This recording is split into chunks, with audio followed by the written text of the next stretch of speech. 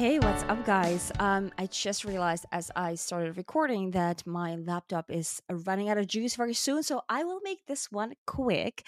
Um, but I wanted to come and talk to you guys about something that I think is very interesting. I spoke with my another founder friend.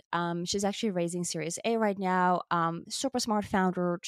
They've got an amazing company, and she's raising money. So she's speaking with with investors very actively right now. And we were talking with her about that and kind of about how the conversations are going and all that. And she said something that really stuck with me. And I think if you're a founder, you would resonate, especially if you've been speaking with investors.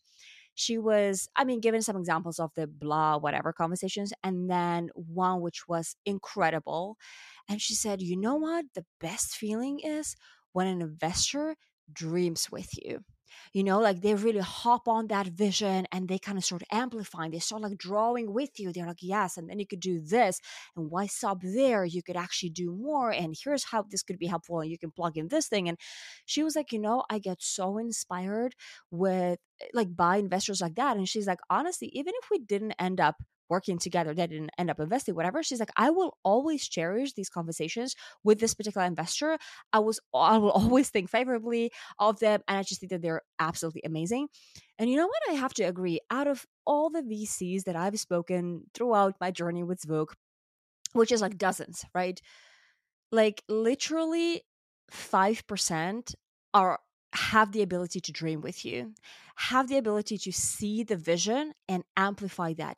95% of investors would love to invest in visionary founders, have no idea how to identify them, right? And let me tell you how not to identify them by asking stupid ass questions that have nothing to do with the potential, with the future, with the vision, but going very like nitty gritty, detailed, whatnot. Which, listen, I get it.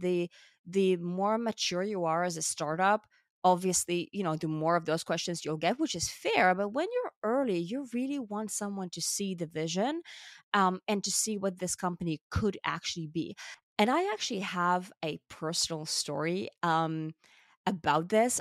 So I was speaking with this investor who is super excited about what we're building, and really kind of understands what we're trying to do. And we were having a great conversation. It was almost like a little sparring, right? And then he goes like, okay, so how much money do you think that, whatever, you'll make like year one? And I was like, $1 million, right? And he was like, okay. And in 2 years. And I said, 10 mil. And he goes, okay, so you're going to 10x your revenue.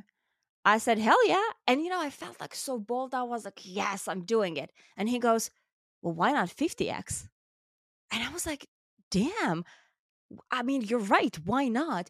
And then he goes like, yes, because you know what? You got all the building blocks. I mean, this potential is huge. I mean, why would you cap your growth just by thinking too small? Like think big, like think X and Y and Z. And I love that, right? This is the kind of people I want to work with. This is the kind of people I would love to give a piece of my company to. And this is literally the kind of mindset that I think is lacking from majority of the investors. And I started thinking like, why is that? And I honestly think majority of investors sadly don't really know what they're doing. They need to get cues from others, right? So, which is why everybody's always flocking to quote unquote hot deals, right? I mean, right now, generative AI is actually a great example of that. I mean, everybody, it's like the hottest industry to be in. If you're a generative AI startup, you are getting the money, you're getting those meetings, right? And all of that is because ChatGPT turned the vision of a future into reality. It's like, oh, it's today, like it's actually possible. It's a reality now. Now everyone can see it, right? Like 5 years ago, there were companies building things in generative AI, and I'm sure had tons of investor conversations, and nobody would fund them because it's like, oh, it's the future. Like they did not have the ability to dream and to envision what they would look like. Now, when someone has showed, hey, this is what that reality looks like, now everybody, now the masses see it. Now they're like, oh, now we get it. Now we want to give you the money. But guess what? Now everybody sees it. It's not the future anymore. It's today. So what you're actually investing in is, in founders that are building that today, right? And you are getting money as a founder. If you're in that space, you're getting money from investors that's only see the reality. They can't see the future. They have to see to believe it.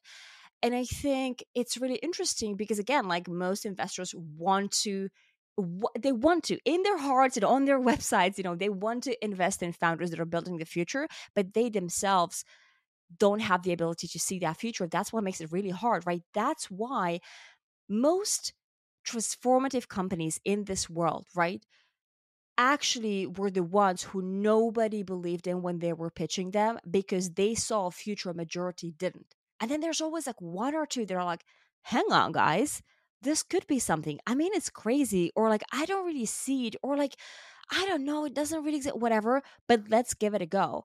And those investors, I mean, they're rare, but they're out there. And like I said, I've spoken to some of them, and it just makes all the difference. And you know, now after having learned so much along this journey, I also know how to assess an investor way better. Now it's like the questions you ask me give me a great indication of the kind of a investor you are. Are you the 95% that need to see the reality to believe in it? Are you the 5% that can dream with me and see the future and see the masterpiece when everybody else just sees the scribbles, right?